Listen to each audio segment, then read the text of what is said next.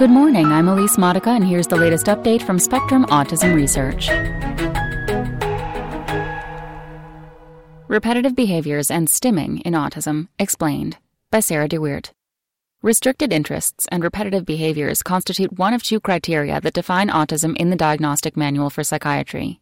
But this domain encompasses a wide range of traits that may appear in a variety of combinations and with different severity among people with autism. Here we describe the changing understanding of the importance of repetitive behaviors in autism and the movement for their acceptance. What are repetitive behaviors? Scientists categorize repetitive behaviors into two groups. So-called lower-order repetitive behaviors are movements such as hand flapping, fidgeting with objects, or body rocking, and vocalizations such as grunting or repeating certain phrases. Higher-order repetitive behaviors include autism traits such as routines and rituals, insistence on sameness, and intense interests. Is repetitive behavior unique to autism? No. Repetitive motor behaviors are also seen in other conditions of the developing brain. For example, many girls with Rett syndrome constantly wring or clasp their hands. Repetitive behaviors are also characteristic of attention deficit hyperactivity disorder, obsessive-compulsive disorder, and schizophrenia. They are also part of typical development. Typical infants and toddlers may kick their legs repeatedly, rock back and forth while playing, or flap their hands in excitement. These movements are increasingly thought to be important for helping children understand how their bodies work and to develop coordinated voluntary movements. These early repetitive movements may be more intense in autistic people and persist well beyond childhood. That said, even typical adults may exhibit repetitive movements, such as jiggling a leg, drumming fingers on a table, or chewing on the cap of a pen in concentration. They may also have an intense interest in a particular band or sports team, much like autistic people do in train schedules or butterfly taxonomy. How did repetitive behaviors come to be understood as an important part of autism? Repetitive behaviors are among the first signs of autism to emerge in toddlerhood. They are seen in people across the autism spectrum. They tend to be more pronounced in those with lower cognitive ability, however. Repetitive behaviors have been recognized as part of autism since the condition was first described. Lee O'Connor and Hans Asperger noted repetitive movements and insistence on sameness in the first children they described, as did Grunya Sukareva, an early autism researcher. However, for many decades, autism research focused on the other major group of autism traits, social difficulties and communication problems.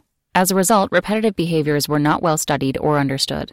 Repetitive behaviors were not a required part of the criteria for an autism diagnosis, as defined in the previous edition of the Diagnostic and Statistical Manual of Mental Disorders.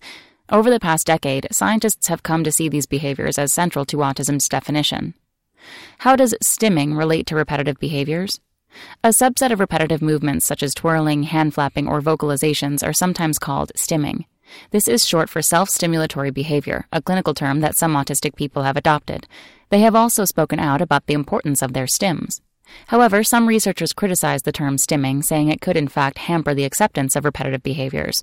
As soon as you call it that, you cease to entertain alternative conceptualizations about why autistic people might be doing this, says Matthew Goodwin, Associate Professor of Health Sciences and Computer Science at Northeastern University in Boston, Massachusetts. If the behaviors are seen as merely self-stimulatory, he says, autistic people may face pressure to suppress them. Do repetitive behaviors have a function beyond self-stimulation? There is little concrete research available to answer this question. Some researchers have suggested that repetitive behaviors offer autistic people a way to shut out the outside world. Others hold that the behaviors serve no function and simply reflect a disorganized nervous system. Over the past several years, however, autistic people have described a wide variety of functions that their repetitive behaviors serve.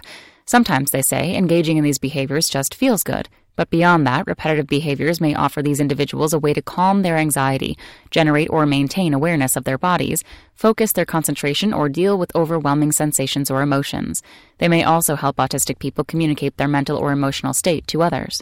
The same behavior may serve different purposes in different people, or even in the same person at different times, depending on the situation or mood.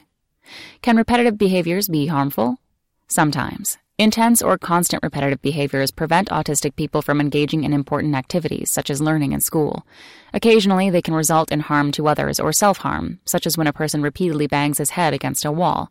Beyond these harms, repetitive behaviors may distract other people, or, if perceived as odd by others, may have social consequences for autistic people, making it harder for them to make friends or get a job.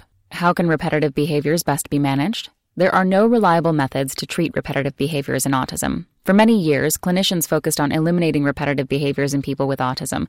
This sometimes involved extreme methods such as prescribing powerful antipsychotic drugs, slapping the children, or administering electric shocks to them when they engaged in these behaviors. Many clinicians now question whether the behaviors even require intervention unless they result in physical harm to the autistic person or others. When a behavior is distracting or preventing an autistic person from participating in school or other activities, clinicians may try to identify the behavior's function.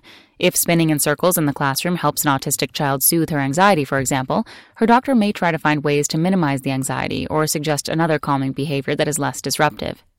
In the case of behaviors that others may see as odd, autistic people may need help devising strategies to delay engaging in those behaviors until they are alone or with non-judgmental people. Or it may simply be that it is society, and not autistic people, who must change. That's all for today. Check back on Wednesday for more content from Spectrum Autism Research, or go to spectrumnews.org.